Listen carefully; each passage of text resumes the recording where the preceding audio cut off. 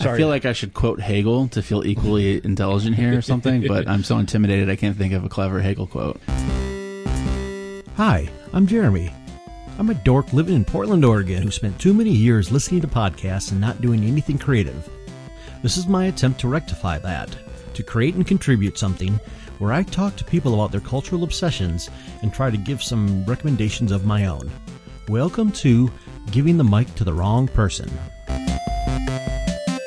You've made it this long socially, just you're stuck with who you are. There's no making yourself, no improving yourself. Well, no, but the problem is this is me how you're doing your job already, dude. Yeah, no, it's me on mic. This is all we need you for. Are you employed? Yes. Are you abusive? Are you violent? No. Then just shut up and leave us alone. Yeah. You can't want to get better on your own for your own reasons. Yeah, that's the fun part. And you are listening to Giving the Mic to the Wrong Person. Hello, everybody. I am your host, Jeremy, joined once again on a sweltering summer day here in Portland, Oregon by friends and guests and co-hosts. We got another lovely topic for you all that hopefully you will enjoy or at least be not bored by. We wanted to say welcome our new friend and guests to the show. Please introduce yourself to the viewing audience. Hey, Jason Lawrence. That's my government name. My parents gave me that, and I still roll with it. I don't really hide it. So Jason Lawrence is good. Jason works. Background, I was thinking about this as I was driving over, like, how do I want to introduce myself? I still want to call myself a recovering academic because I haven't been doing my new job for a year yet, so I'm still hanging on to that part of me that I can't let go. But I work with a local labor union, one of the bigger unions in the Portland area, and DSA member, socialist, Marxist. I roll with the ReFoundation Caucus, so anyone that is hip to DSA might know which caucus that is. That's for the outward Marxists. But yeah, here to rap on why liberalism sucks and why socialism is better. There we go. And returning co-hosts, can you please state your name for the viewing audience? Hey, it's your old pal Garrett. Hello. Hello. And so Garrett and Jason are here because I wanted to ask Jason, after he was one of the speakers at the recent summer day school that the local chapter of the Democratic Socialists of America put on about, what was it, like ideology 101 or? Yeah, I think they titled it Intro to Political Ideology. I think it actually said liberalism, conservatism, liberalism, socialism, but I didn't even address conservatism. But yeah, if you find the old flyer on Facebook or whatever, it'll have that title, I think. Yeah. And so I wanted to effectively bring that on and do like kind of, because I've been wanting to do a lot more like 101, like basic intro topic stuff for folks before. Kind of a version of the one of the reasons why the episode that we did last fall when Jacob was in here, and we talked to Derek Varn from Zero Books and a couple other things about his advice to baby leftists, which was infantile leftism. Yeah, Lenin joke for anyone. I'm always wondering if I make a really sort of wonky joke, I'm assuming it's implied, right? I'm assuming your audience is. If we do not react, no, trust me, this is how podcasts work. Someone in the audience will. Mm-hmm. Yes, that's true. Yeah. They will always. Someone out there will even if it's a two-presenter or if it's a way homer. Because you only get it on the way home. I'm already home, man. Someone will always get it. Yeah, there's one other person that has my awkward sense of humor who will get it. That makes me feel.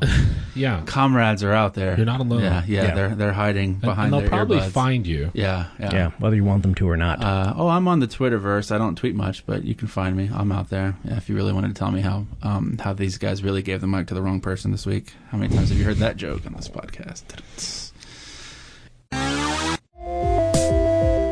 Hey folks, this is Jeremy just popping in here. If you like what you're hearing, why not help us make the show? You can support us for as little as $1 a month, donated through our Patreon, which is at patreon.com/givingthemic. Every little bit helps. Thanks.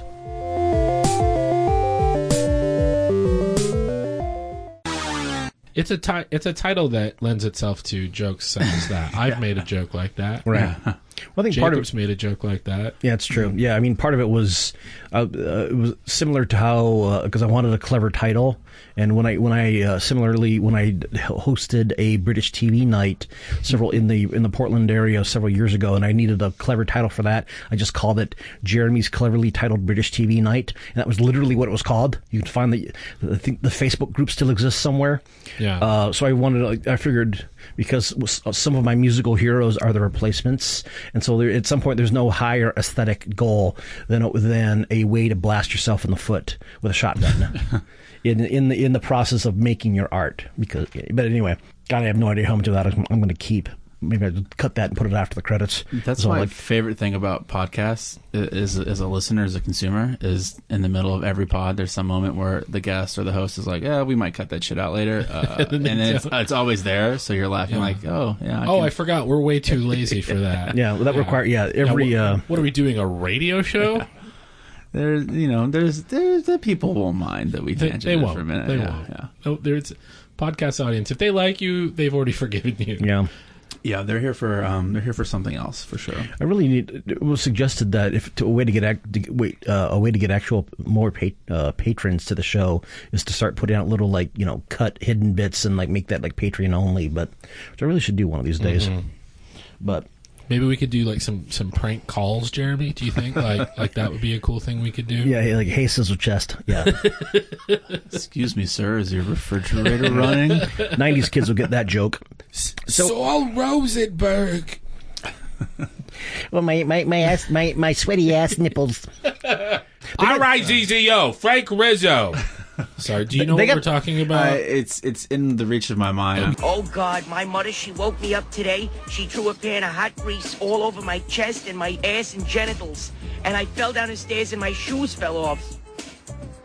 What does that have to do with anything? The Jerky Boys got a fucking movie deal out of that. I watched that movie at that. Yeah, I got it at a Blockbuster Video. I remember the Jerky Boys, and I'm trying to think of what other... this is going to be a really bad tangent if we go down it. Crankyankers? I just remember. I'm thinking old Adam Sandler's comedy discs that he did. There was that time in the 90s where the comedy album was the shit. That was the thing you wanted to get your hands on. There was a Crankyankers and then we'll start talking about socialism. There's a Crankyankers where Dave Chappelle, because you brought up Chappelle earlier. That's my last relevant pop culture. Yeah. Called a woman who was running a little B&B in Maine or something, talking about how he wanted to book the whole B&B for the Wu-Tang Clan. 12 rooms. You must have a whole lot of people coming. Oh yeah, we on tour. We got everybody.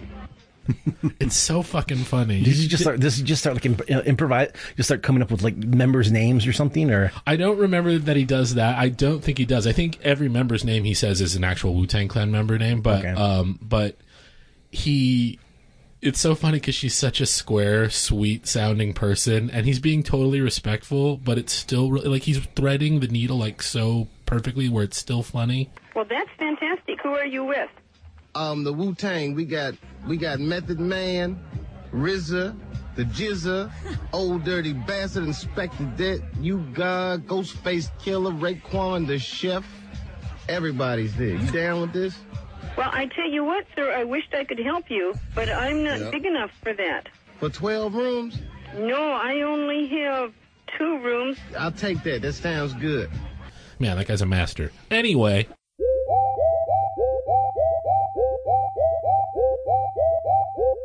So ideology? Yeah, that was the topic, right? It's our attempted topic. So yeah, with the sudden explosive prominence of charismatic actual lefties like AOC, Alexandria Ocasio-Cortez, her being charismatic and personable enough that is getting on. So all of a sudden, and people are like, "Hey, she's got a story," and surprisingly, they're actually asking her political questions, and so you're getting a bunch of very, sometimes well-meaning, sometimes not so much, the kind of clueless casual folks and media types trying to talk about this stuff.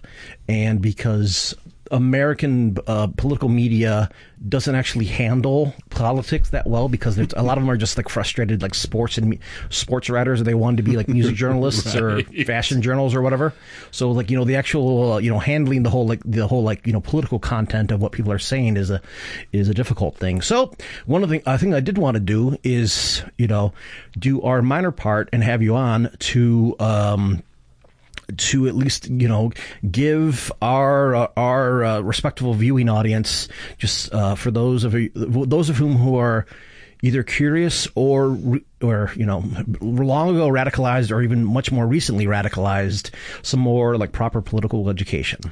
Yeah, I think this question of the essential question of what is socialism, I think, is always relevant. Whether you're a longtime leftist who probably you need to remind yourself every so often, because you get caught in whatever's going on at the time, right? The world pulls you in different directions. Do I want to get involved in electoralism? Wait, is that socialist? Is that what socialists should be doing? Should we be putting our political power, or our political base, or whatever you want to have, our social capital? Should we be investing this in folks who are professed socialists, or is socialism, are we supposed to be outside of the electoral system? I mean, this is kind of the internal debate in DSA, right? Right. The professed old guard, the accused old guard, I should say, are entryist, reformist, and there's this new guard, quote unquote, that wants to radicalize the organization, and it's the same fucking fight they've been having for 40 years in socialist groups. So it's always a relevant question, and always something you need to touch base on, I think. Right. Well, but also alongside just the topic of electoralism, which is, would you like to give a quick definition of electoralism for the audience?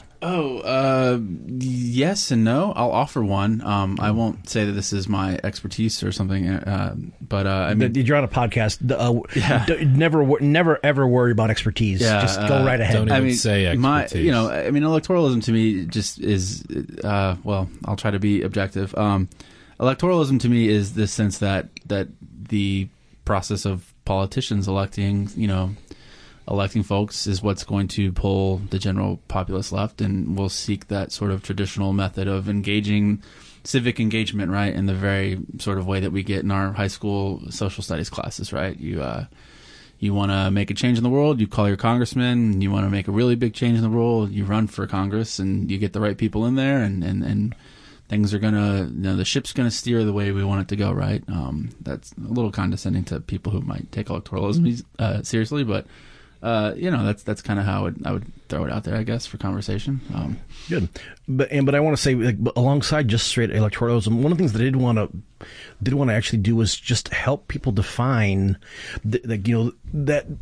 Since at least 40 years, if not longer, I mean, I've read a thing that is like since like maybe I'm wrong, like what? It's like since FDR was the one who actually was kind of used the term liberal to define, they're much more progressive, Keynesian, borderline social democratic stuff that they were doing, whereas liberal didn't really mean that. But all of a sudden, at some point, it started getting attached to this kind of like more progressive politics, and especially in the last 40 years, liberal became just all of a sudden just in the very reduced, almost degenerated American sense, meant anyone who was not, who was like not a conservative.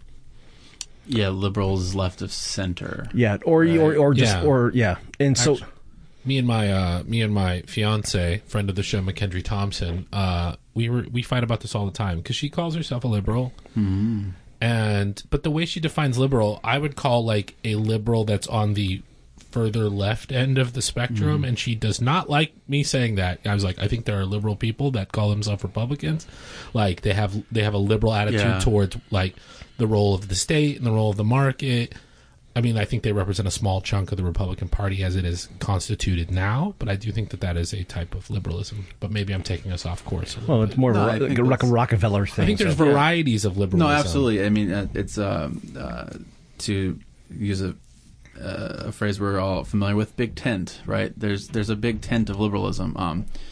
In a very real sense, conservatives are the true liberals. That's your sort of tradition of liberalism that comes out of John Locke.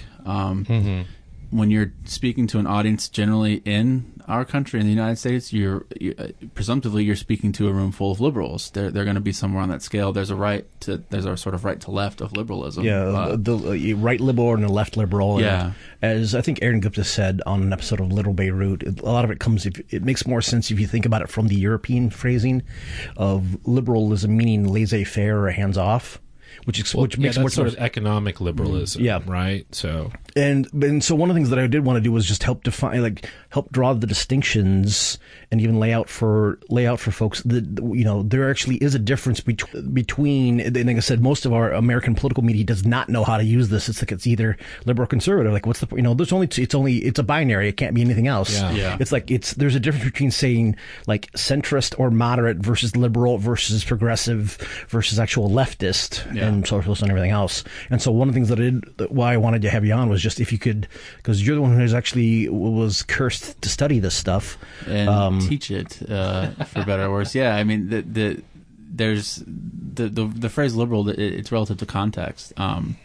This is the hardest thing when you're teaching 100 to 100 level classes to undergrads, where they have that they come in with this. There's liberals and there's conservatives. There's left and there's right. And then when a Marxist or a socialist or anarchists or different things, when they say like, oh, well, the Democrats and Republicans, your so-called liberals and conservatives, they're all the same. They're all liberals.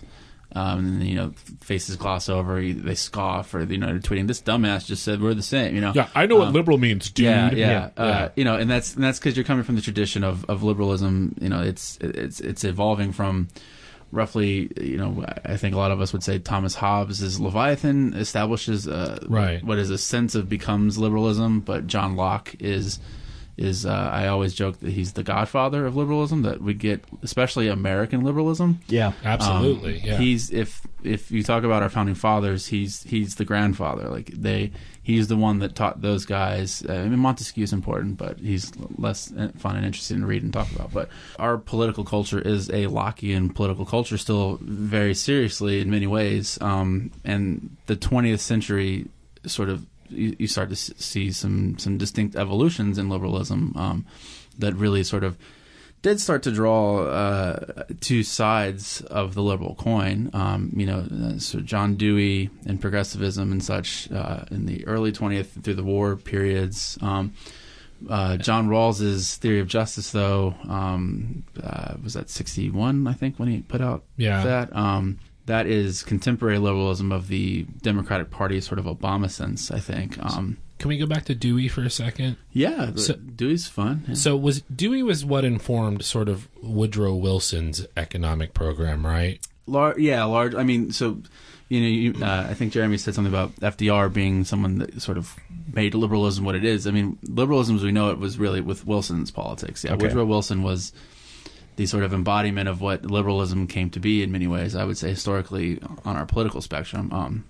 But yeah, John Dewey was nascent liberalism is an interesting piece from him. Is essentially, he was from the pragmatist philosophical tradition of pragmatism, which his sort of twist on liberalism, if you will, largely is that we're no longer a frontier country, that there's a particular sense of liberalism that has always been deep sort of in our bones as Americans, but that was a frontier liberalism, and we're no longer living in a frontier world. Frederick Jackson Turner's American frontier at the turn of the 20th century was like, by 1904, the vast majority of Americans lived in urban areas. We're not a frontier country anymore. So Dewey's writing, well, Dewey was born at the Civil War and died in the Cold War, which is crazy how his 100-year life, but the heart of his work is, in the 20th century, and he's saying, this is absolutely what we need to be reconceptualizing what these things that we value, this individualism, and sort of reconstituting how we think of these things. And we need a new anchor, a new cornerstone. It's we're not a frontier country. We're an urban country. We're a manufacturing country, production lines. That's the new. It's not cowboys. It's the warehouse. You know what I mean? How do we reconceptualize our liberalism? So yeah, Dewey. I mean, I think when you generally talk with people, he's one of the more overlooked and interesting thinkers. But I've only heard Dewey referenced with regard to, he had really strong opinions about public education. Yeah, he was a teacher. And a lot of people really hate what he had to say about public education. That's all I know. Yeah, I mean, I've not read that as much of that in depth. I'll be frank, but he had a very. I think the term progressive, as we would think of it, comes from sort of Deweyan liberalism, of this idea of more. Dewey's somewhere between classical liberalism and like social democracy, right? That there's more for the state to do, and that's because there's an interest. Like, if we really want individuals to thrive, we have to think about individuals as members of communities and things, right? So we have to sort of reinvest and build these different things. And education to him was key, because liberalism, I think, in Dewey's eyes, is only an effective and positive social ideology if you have educated people who can really take hold and apply liberties to a successful life, or a fulfilling life, or however you want to word that, pursuit of happiness. Given that bit of history, can you, I guess, do some basic defining work? Yeah, like sketch some borders. Yeah, I think that's probably good to lay a foundation. So I like to give credit where credit is due. So I always taught off of this book from Terrence Ball and Richard Dagger. It's a textbook. It's super accessible. Political Ideologies and the Democratic Ideal. But what makes this useful is that when you're talking about ideology, you can kind of get in the weeds of what is ideology, what does this mean. But when you're looking at political ideologies, you need to have a working definition of what that is, right? So ideologies fundamentally do four things. There's sort of four operations to an ideology: explanation, evaluation, orientation, and political program, because we're talking about political ideologies, right? Right. So an ideology is going to explain the world, to sort of give you a baseline understanding of why the world is the way that it is, and then it's going to give you some line of evaluation of that explanation, so that you can judge whether what is good or bad. The orientation places you as an individual within that world, the good or the bad, and how it is. And then the political program obviously is, if you think it's good, the political program is how we conserve what we're doing, how we maintain what's going on, or how, if something's wrong, how we change it, right? So I think that's a really useful sort of 4-point, it gives you like 4 lenses to think of different. We tend to think, I think, of all isms as like anything that's an ism is a political ideology, right? Which I would agree, again, with these same authors, that nationalism and anarchism, I would say, are not political ideologies. They devolve for reasons that might come out in this conversation, but they devolve into other things usually. Nationalism is going to be more fascist, probably, in a lot of senses, and anarchism, that's often the political program gets down to some sort of decentralized version of largely what a Marxist communism might look like, or something, right? Mm-hmm. So it kind of it narrows the playing field of what you're concerning yourself with in the discussion of political ideologies. But then it gives you these 4 sort of pillars to say, well, any of these isms, let's fill in this blank here, right? Like, what's their explanation, their orientation, their evaluation, their political program, and then that really gives you a baseline to start comparing and contrasting. So for liberalism, I think it's obvious. I mean, I think you guys could probably just start from that. Oh, explanation. Oh, the world is the way it is because of this, right? I mean, the fundamental key, I think, if we're talking about liberalism, socialism, what we're going to keep coming back to in any discussion is the orientation. For the liberal, you are an individual amongst many, right? But the amongst many doesn't really matter. You're an atomistic individual, as Michael Sandel would call it. You're an unencumbered individual.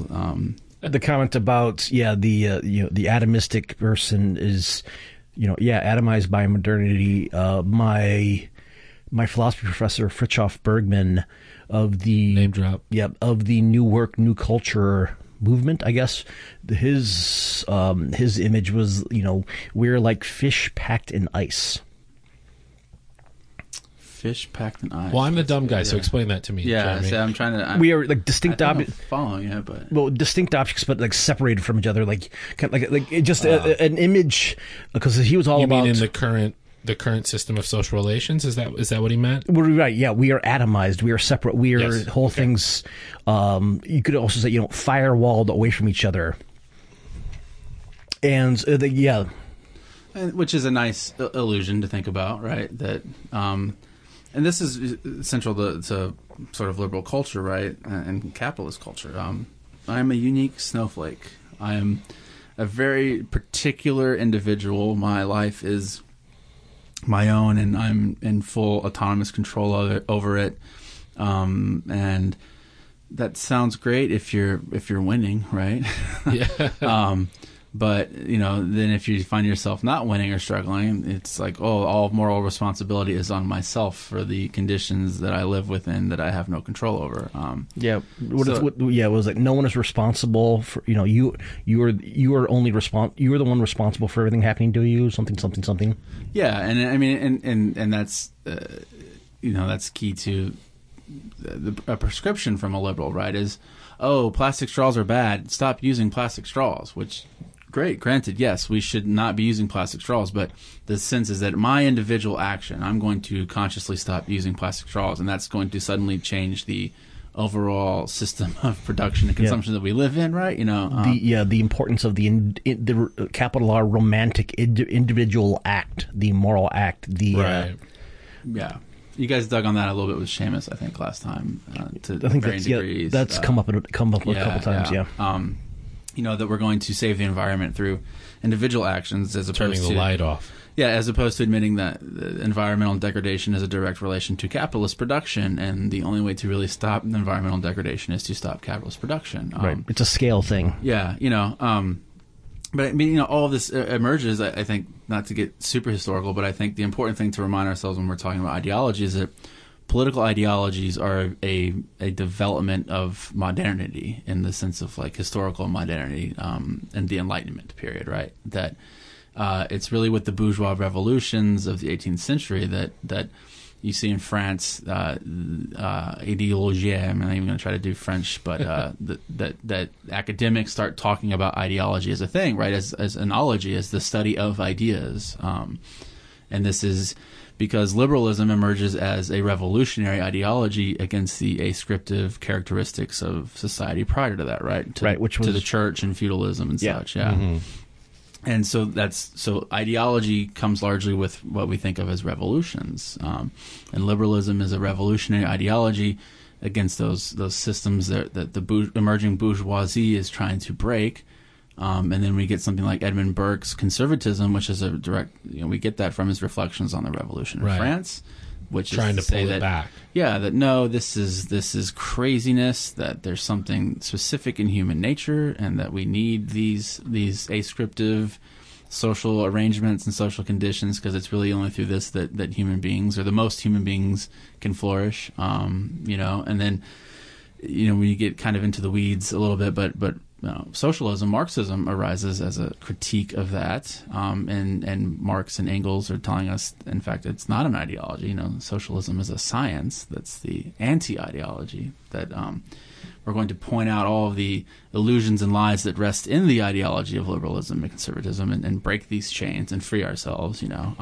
But all of these discussions are very much modern discussions, and then fascism comes later in the 20th century, and feminism is often considered in and of itself a political ideology, which is very 20th century, and its foundational sort of ideas. But you could also argue feminism is often liberalism. I think there's socialist feminists and liberal feminists. It depends on the flavor. There's that's certainly a bigger tent, I think, in a lot of ways. Yeah. So I guess speeding up here, what could be the let's do a quick what would be your I don't know, let's just say working definition of liberalism, with positive / negative kind of connotations and ramifications from that. Yeah, I mean, super simply, it comes down to the orientation, right? That you are an individual. Liberals direct all of our attention and our moral concern directly to the individual, right? That's our primary unit of moral concern, is the individual. and thus the explanation of the world is that the world is the way it is because of all these autonomous individuals making decisions, and our social conditions are a result of these decisions happening all over, right? Mm-hmm. Great man theory of history too. Yeah, there's and then the evaluation, of course, is simply, well, how free am I as an individual to make these decisions, right? Do I have freedom? How many? It's kind of like a lot of the liberal debates of freedom come down to sort of an idea of a menu. The positive liberty, negative liberty, right? An easy way to think is, well, if I know I want cheeseburgers and I go to a restaurant and the only things on the menu are tacos and cheeseburgers, I'm going to be happy, right?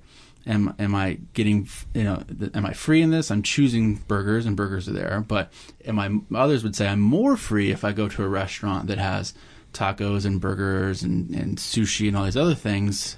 So even though I know I want burgers, I'm more free in that restaurant because there's more options just in case I wanted something else, right? Yeah, freedom is only choice. That is a fun analogy. Yeah. So I've never heard it put that way. The measurement of how free I am or am not is how wide are my available choices, right? My available options. And then again, you start to see how this masks so well with capitalism. Absolutely. So I think Fritjof would his thing was, because he actually wrote a book called I think it's called On Being Free.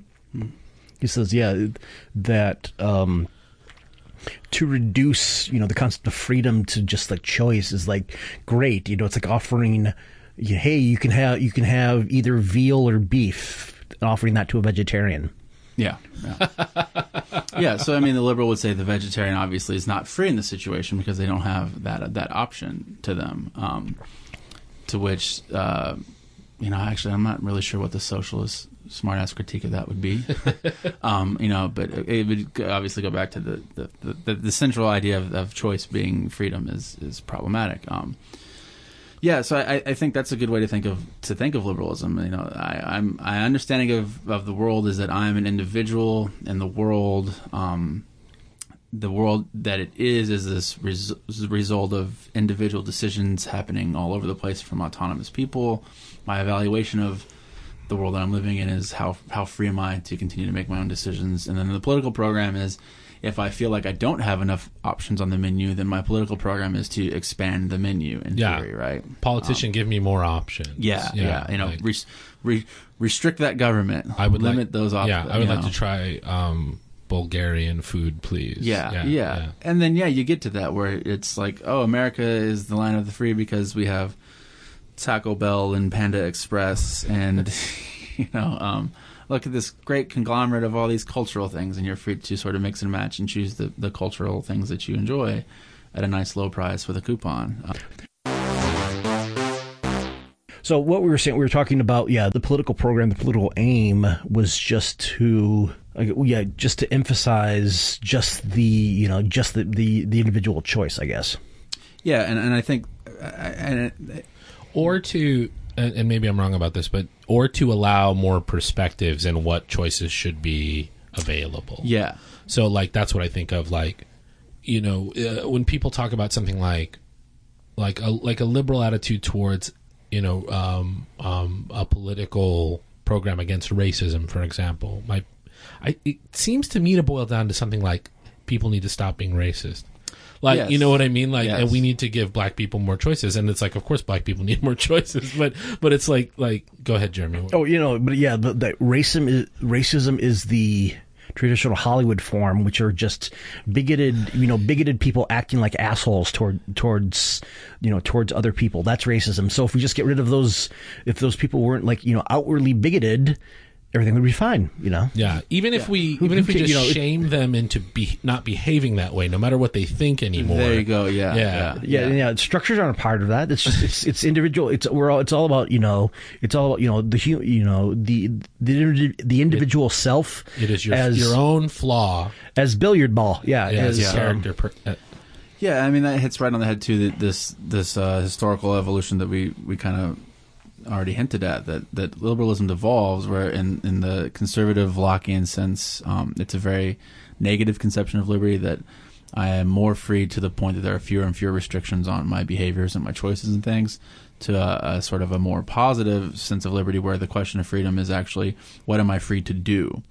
So where the classical liberal of a Locke, of our founding fathers, as they are known, is freedom from, right? What am I free from? Free from these ascriptive social hierarchies and institutions that gave me a class ceiling, right? Freedom from fear, freedom from hunger, freedom from worry, freedom from debt, or however they go. And then we get to a more contemporary sort of Rawlsian sense of what am I free to do? So liberals now will say, oh, well, let's be honest, this bootstrap thing sounds great, Mr. Speaker Ryan, but a lot of us aren't born with bootstraps, so we need to find some way to start to provide at least a few more pairs of bootstraps to people. We need to give people bootstraps. So the conditions, the obstacles that sort of a good way to think of this is like classical liberalism and what is often thought of as egalitarian liberalism or welfare liberalism, but there's new obstacles, right? There's new struggles. So it's race, it's gender, it's class to a degree. We'll get to that with socialism, how much liberals really care about class. But there are these things that we can no longer ignore, that we have to have things like affirmative action programs, right? That allow individuals, again, and this is just particular individuals, more opportunities. But because in this abstract sense, we've opened up more opportunities for some indeterminate number of individuals, we have expanded the menu of options and we are improving freedom, right? So it's what am I free to do? For an egalitarian liberal, am I free to actually pursue life, liberty, and happiness, or not? And that's a great positive step and adjustment forward. But again, it worked really well for our culture and our country, particularly in the post-war years where everyone else was decimated and the middle class boomed, and 70% of workers were in labor unions, and everyone had a pension and a Ford in the driveway and such. But they were benefiting from an explosive economic system that they actually didn't. I mean, they created through their individual participation in, but there were forces that there were enough resources available, for example, enough consumers and. I'm not saying this the best way I would like. Mass production and mass consumption, Fordism. Well, that there was that capitalism has an arc, right? Mm-hmm. And they were at a kind of a high point of the arc, and we kind of thought, well, this is the way it's going to go. This is our new plateau, so to speak. When really it was just the top of the. But I don't think I want to let the racism example go though, because like you said, that's. To the liberal, racism, the problem with racism is individual bigotry, individual prejudice. Right. Which ignores the fact that racism is a systemic issue, obviously, right? It's not about, if white people just stop saying the N-word out loud, things will get better. It's that racism is institutionalized and it's deeply embedded in everything. All of our social interactions, all of our social institutions have it in there.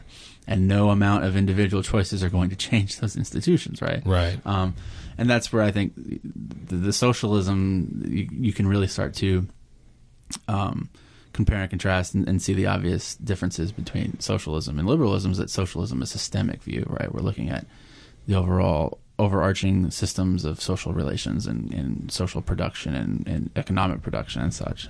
A great book which has been recommended on this very topic like two or three times in this show, in fact, is a collection of essays called Racecraft by Barbara and Karen Fields. Excellent. Which is out by Verso Books, which means you can get it real cheap because they have sales on it about like every 2 months. Yeah, that book is life changing for me. Like it totally readjusted my thinking about race and about how it had a very historical and very commercial origins. Right. There's also Daniel Denver does a podcast called The Dig that we've recommended before. Did a great extended interview with Barbara and Karen Fields on the Dig podcast that I will link to in the show notes about this very topic, where they go on and they kind of they help explicate it. They get into it.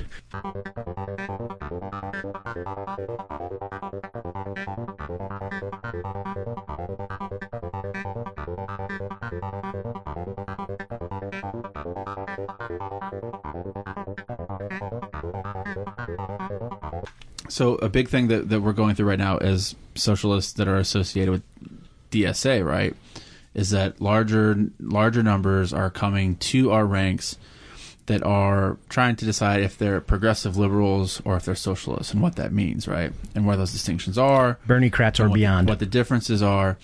And a lot of them are probably at least Rawlsian. Which means, say, we can get into that and say, like, so this might be if we want to go into that, like, here's Rawls in a nutshell.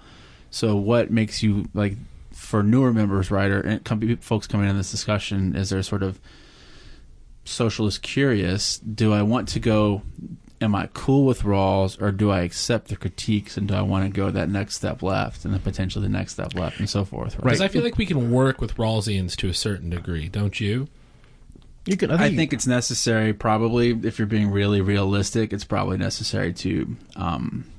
this is something that I'm admittedly grappling with as a Marxist, is trying to find ways to not be the guy standing on my soapbox screaming the purest, Marxist revolution, and realizing that myself at probably 24, 25 would have been like, yeah, Rawls is the shit. In fact, in somewhat ways was. I think like, I was blown away when I read it. I was like, this is, there's a reason I would say it's one of the founding documents. Yeah, I would say it's the most important book in political theory discussion since Hobbes' Leviathan. Like, that's... Yeah, you'd go that far? Wow. I would, yeah, because it completely reshaped the game. Everything that's been written in the last 50 years has been in some way, shape, or form. Rawls is the footnote to the footnote to the footnote. But you're not including capital. So this might be more academic than I academically understand. Probably, yeah. Okay. Because there are way more people, even in the academy, and some of my friends who might listen to this might yell at me, but Marxists are rare in a lot of ways. Oh, right? I see what you're saying. I misunderstood. But everyone, no matter... You weren't talking about actual importance. You meant academic importance. Or just like everything. Like, he changed the conversation so much. It was like, oh, wait, I don't have to even fuck with Marx anymore, because here's this nice left-of-center alternative that I don't have to go as far as being radical and revolutionary. I don't have to be uncomfortable. Because Rawls fixed... Like, I already liked all these things. I can still have my Volvo. Yeah, but Rawls fixed it. I can drive my Prius and feel good about who I am and what I'm doing, because I'm not a racist, and I don't use plastic straws, and I drive a Prius, and I don't mind paying higher rates of taxation living in Portland, Oregon, right? I'm trying to figure out how to structure this. I have no idea how to structure half our episodes anyway. So people still like the show, and we don't do any planning, Jeremy. That's true. We plan. We actually did plan a little bit for this show. There were messages traded and exchanged, and Jeremy and I have seen each other at other events and briefly talked about it. Yeah. But one of the things is when you're talking about, again, newcomers. And it's one of those things where more and more people are kind of we are, again, that's one of the things I've been talking about for like what 2 years now, however long. We are rediscovering old, lost, and neglected, and kind of like vital political tendencies and trends that were deliberately kept out of acceptable political talk, American modern political talk and speak, and proper polite American society. We are rediscovering whole shitloads of all past battles and past whatnots. Rediscovering this information. And so I think it's extremely critical that we pour almost endless energy into making this, into like on-ramping as many people as possible, making this shit as easy as possible. Because it's like, once people have the, get that little twing, they get that urge that, okay, hey, wait a minute, this is bullshit, and want that answer, that, that they can, that they can take the correct on-ramp to something better, as opposed to being radicalized by assholes on like 4chan or Reddit or God knows fucking what. So one of the things I want to say, it talks about like, people coming who might be DSA curious. Can you get it? What would, using modern American example, political parlance, whatever example, what would a Rawlsian, or related to John Rawls, friend of the show, heard from the last couple episodes, what would a shouts to John Rawls? Yeah, what would? So can you describe or give an example of someone coming, who might be coming to DSA? from like the more John Rawls point of view, I guess. Give an example of what that perspective might be. Oh yeah, or describe it. Yeah. Color that in a little bit. So back to the sort of obstacles question. A Rawlsian is going to say that we aren't these individuals that sprout from the ground like Cabbage Patch Kids, is already constructed, fully formed personalities and individuals that are then free to sort of navigate that world without restrictions and limits, right? Rawls and Rawlsians understand the lottery of the genetic lottery, the class lottery. You can't choose who your parents are, and you can't choose what social systems oppressed and repressed your parents and placed them in a position that made it harder for them to provide opportunities for you, right? So again, we're trying to expand the menu for these people, right? Mm-hmm. So you can read Rawls and you can find yourself in a very Western European social democracy situation, right?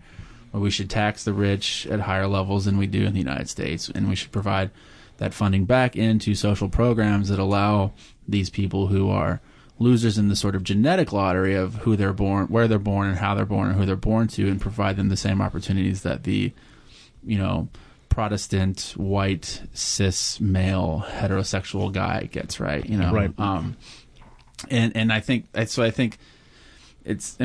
Bernie, if you're critical of Bernie Sanders, he sounds like a Rawlsian. It's just social democracy, right?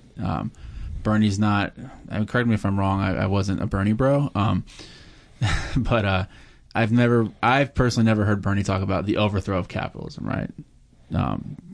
He goes at least as far as reform it away, maybe, but not just like revolutionary radically get rid of capitalism. He's not a I don't hear a Marxist. Yeah. No, but he's also been an American elected official for.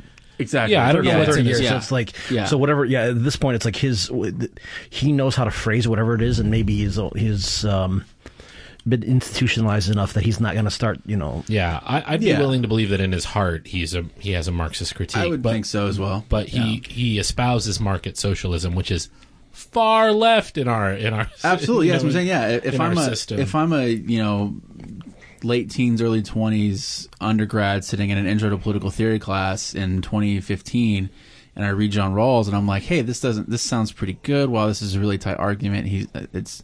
You have to read and chew on Rawls for years and years and years to really start to point out some of the bigger holes, I think, or to fucking even care. You have to probably be in grad school to go that far.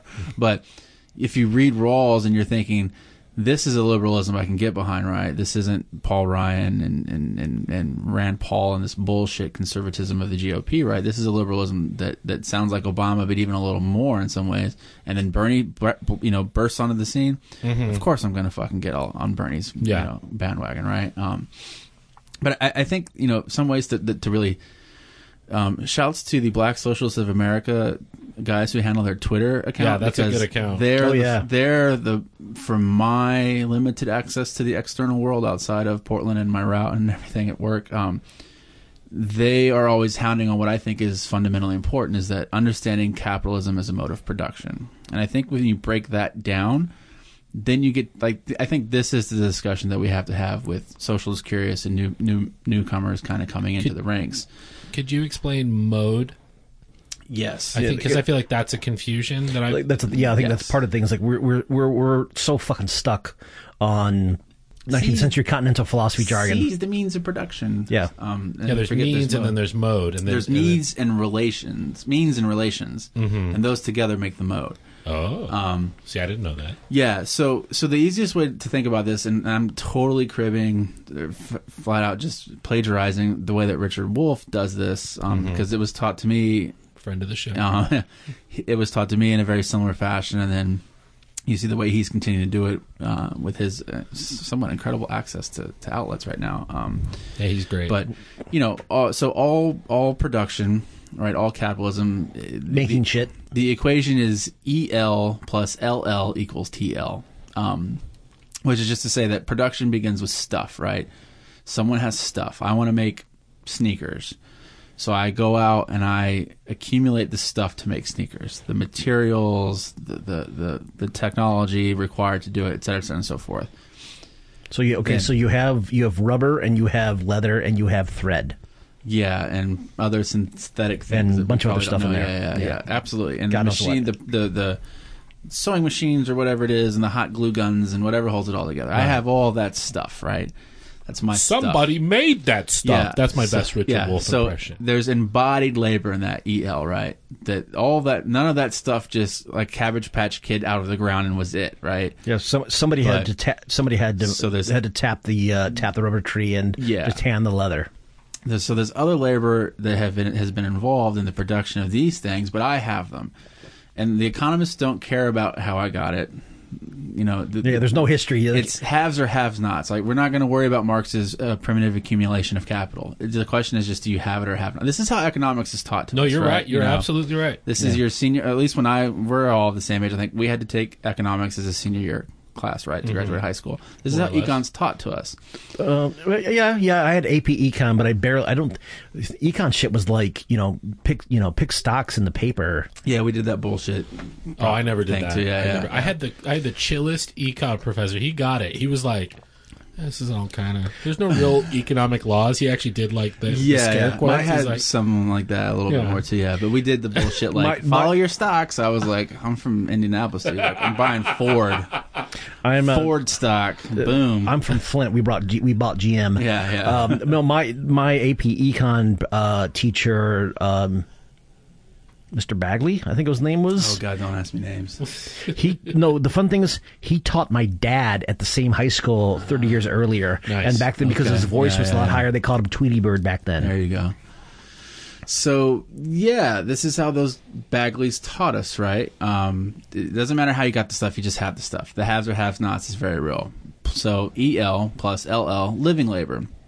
These are us, the laborers who come into the system now, and we take all that stuff and we make it into the sneakers, right?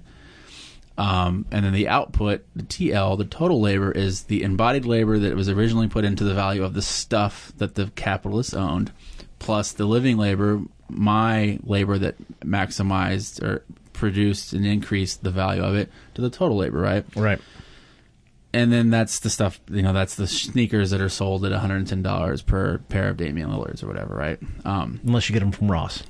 Yeah, unless you catch them 6 months later from Ross at $70, right? Which I've actually done that, so that's cool. I get New Balance for like $40 from there. So yeah.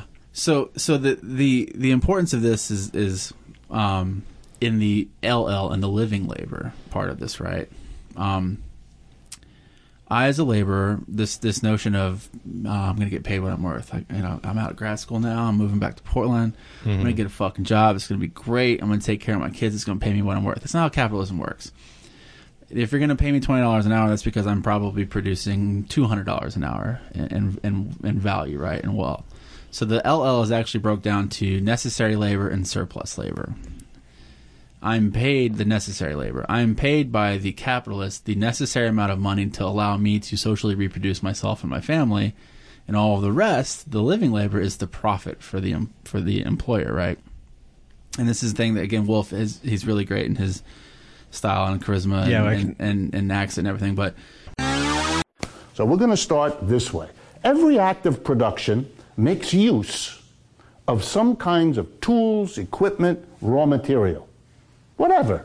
For example, let's use a chair as an example. If you're going to make a chair, you need some wood and some glue and maybe some nails and a hammer, and you get the idea. And all of those things that are used in production were made by human beings, labor, that's now available for us to use to make more things. Somebody did work a while ago to make the hammer, which I'm going to now use to make the chair. Somebody a while ago put together whatever needed to make the glue that I use and to cut the trees into the lumber that I use. And so we're going to use a simple EL, embodied labor. Every production makes use of embodied labor, labor that's embodied in some product that was done earlier that's now an input to what we're doing now. Basically simple idea. Here comes another simple idea. With this embodied labor, labor embodied in all the tools, equipment, and raw material, production involves the addition of living labor, the worker, you, him, her, the people working. So we're going to call that living labor. Embodied labor plus living labor gives you the total labor in whatever we produce in an economy. It's real simple. Okay? You can say it in other words. There's the value of all the stuff we use up when we produce, tools, equipment, and raw materials. And then there's the value added by the worker who uses those pieces of equipment to transform the raw material into the final. So this is nails, glue, lumber. This is the chair maker's effort, and the outcome is the chair. Okay? This is very simple. Another thing that's the sort of fun way that we're taught this is that the capitalist is the giver, the job provider, the job creator, the vaunted. We're the takers. We take from his we take what trickles down to us, right? Yeah, but the reality is his life essence and greatness, granting us this boon of showing up at a place and sitting in an office or a shop. If I could just touch the hem of his garment. Yeah. God bless you for taking the stuff that you own and allowing me to produce it into something that's more valuable. Right? Like, we're the givers. Our labor produces the value, produces the profit that the taker takes, right? And that's the capitalist mode of production, is that someone owns the means, and the relations are such that I get just enough to socially reproduce and physically reproduce myself, but nothing more, right? Yeah, just enough to stay alive and right. Yeah, and so when you look at this equation and you break this down, like the necessary labor is a little bit that I get, the pennies that I get, and the surplus labor goes to all these other things in our world, right?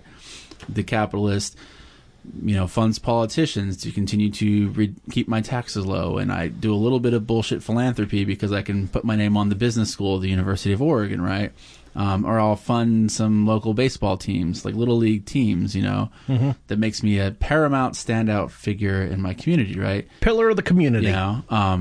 Paterfamilias. Some of it goes to taxes, so that if somebody tries to mess with this stuff that I own, I can call them, and then I call these people, and they come and they beat up people and stop them from taking my stuff, right? But then the rest of it goes to management and this and this and this, and then reproduction, blah, blah, blah. So the socialist and the liberal look at this differently. The liberal looks at this relationship and says, this relationship is fine because it's all individuals having free choices to decide when and where to participate in these relationships. And the socialist says, this is exploitative and this shit has got to stop right now. Right. There's no reason that these large companies, or small companies for that matter, that all of this wealth is created by the mass, the large numbers of the laborers, and then, for corporations, this nice little group of 10, 12, 15 people on the board of directors gets to decide what to do with all of the millions and billions of dollars that the rest of us and our labor created, right? And that's the socialist. The socialist that says democracy isn't, this is what Marx gets at, we get a little academic here. Marx is on the Jewish question, which was a response to Bruno Bauer's essay that was entitled On the Jewish Question. But Marx is here saying that political emancipation is cute, that this constitutional formal equality, we're all free to pursue life, liberty, and that's great. That sounds nice, but that's not liberty and emancipation, right? And so democracy to a socialist isn't that. I get to go choose every 4 years between, Hillary Clinton and Donald Trump, which I could give a fuck less about either one of these people, right? Democracy is, hey, real democracy would be, all that work I did for the last 365 days, I have some say in where the value of that goes, right? Right. That is a core thing of socialism, and it's through that understanding that we change the relations so that the means are less important and the whole mode changes, right? And then that's what is revolution. If the further you go into this, if we had more time, but what makes a socialist and a liberal is that the socialist is not looking to reform or tweak capitalism, make capitalism good, make capitalism green. The socialist understands that capitalism has to go. It has to go. Socialism is the overthrowing of capitalism. It is in historical materialism, it is the next step beyond capitalism, right? It's something new, it's something different, radically revolutionary different. And this is where our internal fights are. That is a social democrat the same as a socialist? And the answer is no, because social democracy still places all of that EL in the private hands and ownership of a few. We tax them higher, So the surplus labor is a higher number for the worker, and more of the necessary labor is a little higher for the worker, and more of the surplus labor is put back into social programs and such. But in a really, we're talking about reducing that. Not what was the opposite of necessary labor? The other component, surplus labor. Surplus labor. Fucking surplus. Yeah, like I couldn't remember surplus labor. God damn it! It's a lot easier when you're like writing it. And we need Mark. Actually, there actually is like the illustrated a bunch of. I have like 8 books of like Mark's comics over there. Yeah, there's a great video of Richard Wolff talking about this. I'm gonna have to cut in like more than a little bit of his lectures into this. I mean, intercut that into and out of. But the surplus, like really, the situation should be surplus labor should be done away with. Essentially, it should all. Well, the surplus labor is going to be there because we're still laboring and increasing the value of the stuff, but the socialist says that the workers get to decide what to do with that. Yeah, where it goes. Yeah. So, I mean, and social democracy, the interesting thing about social democracy is that really when you increase those regulations and such, you just, like, this is why capitalists are happy in Europe, because you make capitalism more efficient. Yeah, like I said, and there's no too big to fail in Switzerland, right? Mm-hmm. They're not fucking up like AIG did here. Oh, right. You know what I'm saying? Because you're actually, there's a little more there's more than the board of directors of 10 or 12 people have more rules on the decisions they can make. So it actually maximizes it makes more efficient the process of capitalism. And David Harvey's Brief History of Neoliberalism, he talks about this, how actually Nazi Germany to a degree, right? Fascism actually works great with capitalism. Right. There's an exclusive group of people. Everybody else can go fuck themselves, and you really maximize the capitalist process, right? Right, and it helps increase the popularity of your party when you force 40 to 80,000 people who were living in certain places and in certain ghettos onto trains to go work for these people without wages. Right. Yeah, that helps. Yeah. If the term social democracy is kind of a new thing, do you just think like New Deal, Great Society, like FDR, LBJ, welfare state? Yeah. Think New Deal. Yeah, I mean that's Rawls, and that's egalitarian liberalism or welfare liberalism, largely. Yeah, yeah. And the socialists, so that's where the Rawls, these Rawlsian types will be drawn to a big tent organization like DSA because they're welcome here. I mean, we welcome these comrades. But I think there are a growing number of us that want to pull those folks a little further left. That's where I feel. We don't want to just reform this and make things a little bit better, but we want to radically change it. Well, you want to hand them that systemic critique, right? Because that's when I look at Rawls, that's what's missing. Absolutely. This is the world. We have to accept it as it is, and this is the way we can make it the best it can be. The shiniest this turd can get. Absolutely. And it's like, no, like, and that's why they listen to economists so much, because economists have a structural analysis. Paul Krugman is fucking awesome if you're a liberal, right? Yeah, exactly. Like he's like kind of cool because it's like he will actually say something critical every once in a while. Or he'll show up and get him to the Greek. Hey, Paul Krugman. Yeah? My dad loves your shit. Oh, thank you. Yeah. What does he say in that? Oh boy, or something? Yeah, he says, oh boy, and Get Him to the Greek, ladies and gentlemen. It's a great film. It and MacGruber were the 2 funniest films of 2010. But until liberalism can produce an actual systemic analysis, like, I don't know what good it is. You know what I mean? Like, that's really where I come down. Yeah, and then, the question, of course, is can it produce a systemic analysis when its focus is the individual? Right. That if we're all properly moral content individuals, the system will work great, because I'm not going to be making poor decisions, right? Right. I'm going to be making ethical decisions and moral decisions, But, and that's, and Rawls gets into certainly the maxi-min principle, the difference principle, and all these things, to try to incentivize in some ways, I think, those decisions. But knowing that not everyone's going to make those decisions, so you have to have some rules in place to account for the Bezos of the world, right? Which is, and what to do with him is a whole other topic.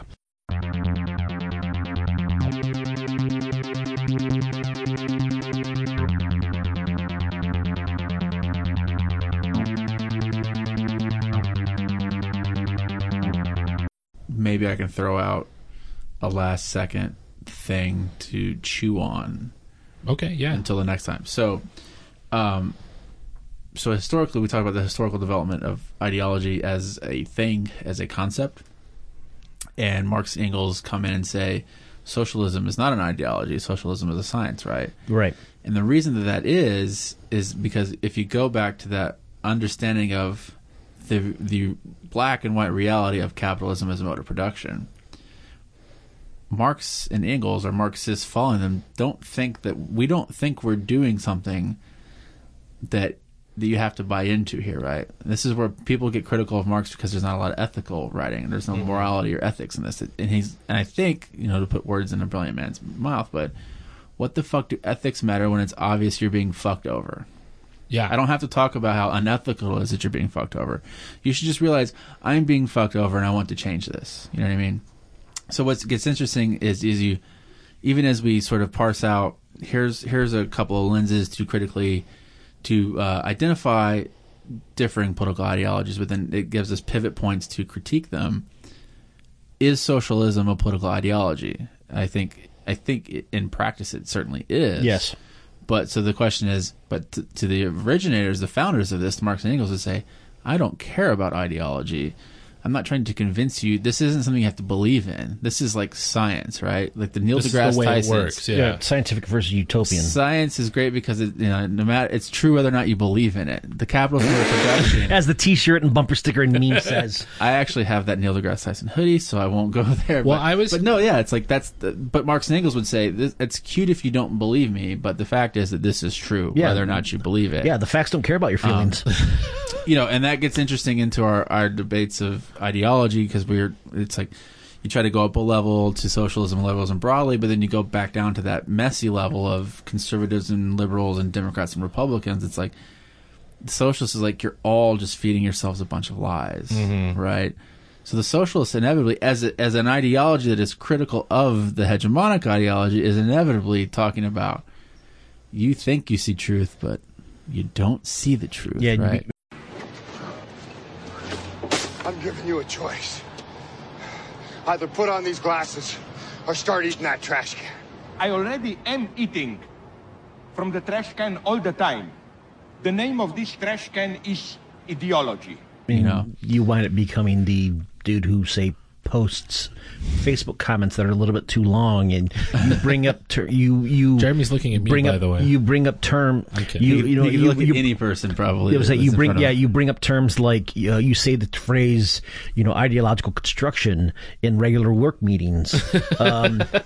You encourage your workmates to go to watch this one John Carpenter movie and learn about this thing called ideology, and then there's this thing called this movie called Sorry to Bother You. You should go see it. It's really, really good. It's really funny. Oh, dude, I look like such a kook at my workplace. And I work at a touchy-feely nonprofit, you know what I mean? But I was going to say that, kind of piggybacking on what you were just talking about, that's kind of what it boils down to me is this notion that like when Marx described feudalism and how it worked and how we transitioned from feudalism to capitalism, like, no one's going to argue for well, I want to say that, but then it's like, no, like Silicon Valley people are like, hey, they keep me at work all the time, and I love it. I've got a ping pong table. Dude, go see. Go see. Sorry to Bother You. It's called Worry Free. I forgot that's actually playing. I need to go watch it. It's the Laurelhurst's got to go on. Yeah, it's like I said, it was great. I need to convince my special lady. No, it's great. No, you go see it. We'll see it because it's fucking funny. It is.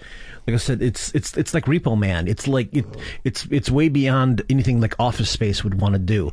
It's the it literally depicts salting in a film, which I think for like the first time ever. Nice. I did not know that was in it. I just heard it was amazing.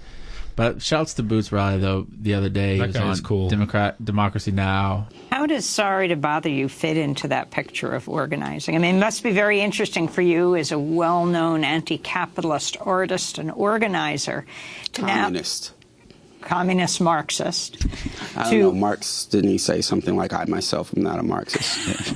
So...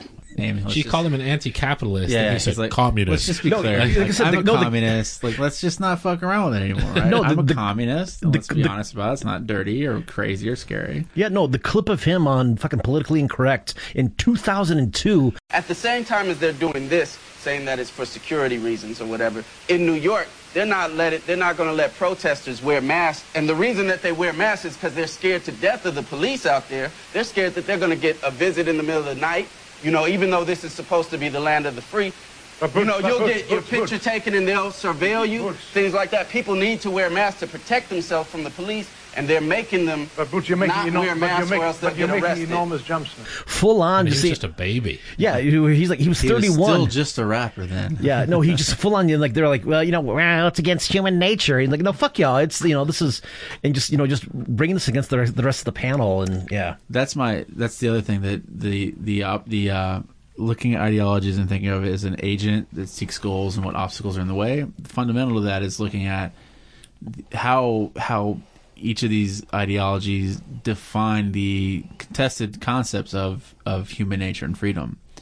And if the best contemporary pop culture reference that I could give, if we talked about it, would be looking at like Dolores and Maeve in Westworld, I think would be my I still have yet to see an episode of it. Okay, yeah. So that may not resonate internally, but folks that might listen to it would make sense. But yeah, I mean, the liberal looks at the world and says, oh, well, individuals are rational, self-interested, and competitive.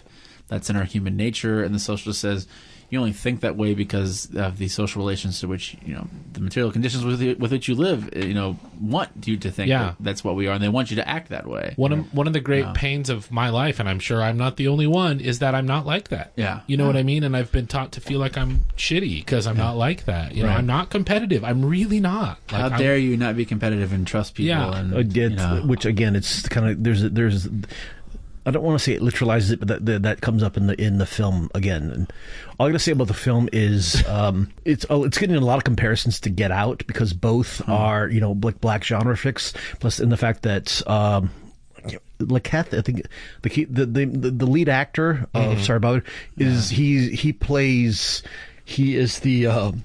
also in Get Out. He's the guy in the guy in the straw cap. Get out. Sorry, man. Okay. Get out! Yo! Yeah! Yo, chill, man. Get out! Chill! Right. Which I did not know until I watched later. That either, like, oh my god, is him, isn't no, it? yeah, because he's. But it's, think of him, the guy's like, you know, get out, motherfucker. Yeah, because he's so square. In this movie, he's got like the goatee and the hair. The hair is longer, yeah. But it's out of the hat. Get Out is a more successful genre exercise because Jordan Peele spent years making little like 5-minute genre exercises. But I think Sorry to Bother You is more relevant and hits harder. Okay, cool. Hits harder message. It is a little bit more. It is more uneven. There's some stuff that is definitely like I think they cut too much, or they do not explain or develop as much as they should. But the message it's definitely worthwhile. It's one of those things where if there's it's one of the things that I wanted to like schedule like a chapter like movie out. It's like, yeah, we all really need to see this. Yeah, I want to see it this week. So we recommend. Yeah. Getting off our asses and finally going to see the movie. To be continued on the next episode of Giving the Mic to the Wrong Person.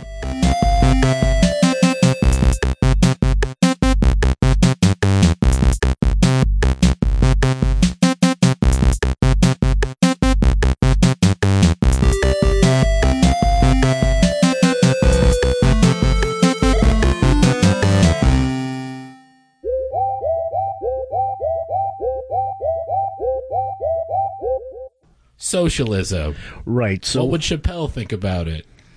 Yeah, well, he's been a multimillionaire for about almost 20 years now. So I think his view of things have probably changed. Yeah, maybe a little bit. Yeah, I'd be curious to have him on a discussion like this to see what's there.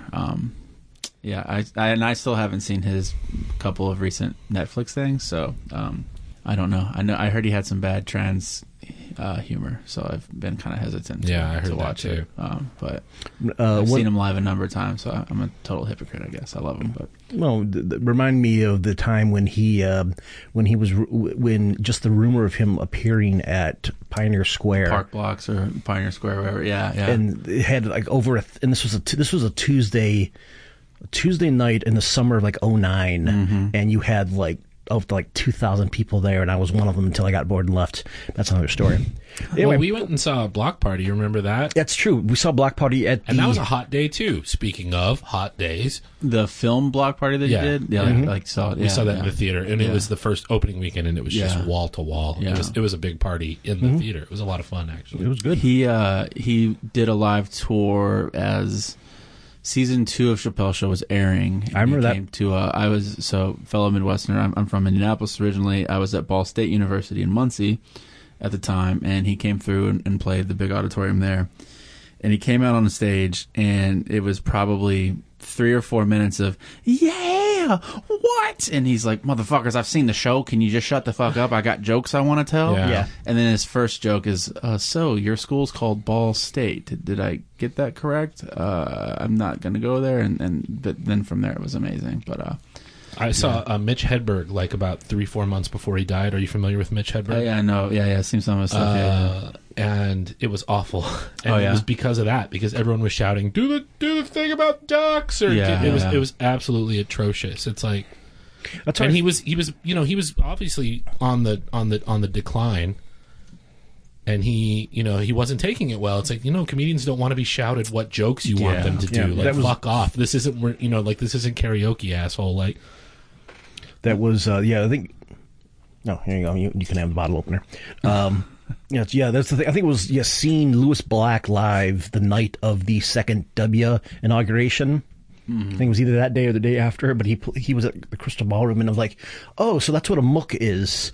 A mook or a muck is the guys who yell shit from the audience at the not hecklers, because mooks are trying to engage, are trying to like positively engage. Yeah, they're like whoopers. Yeah. And I hate whoopers. I think I hate hecklers more, but fuck, I hate. Anyway, let's talk about important shit.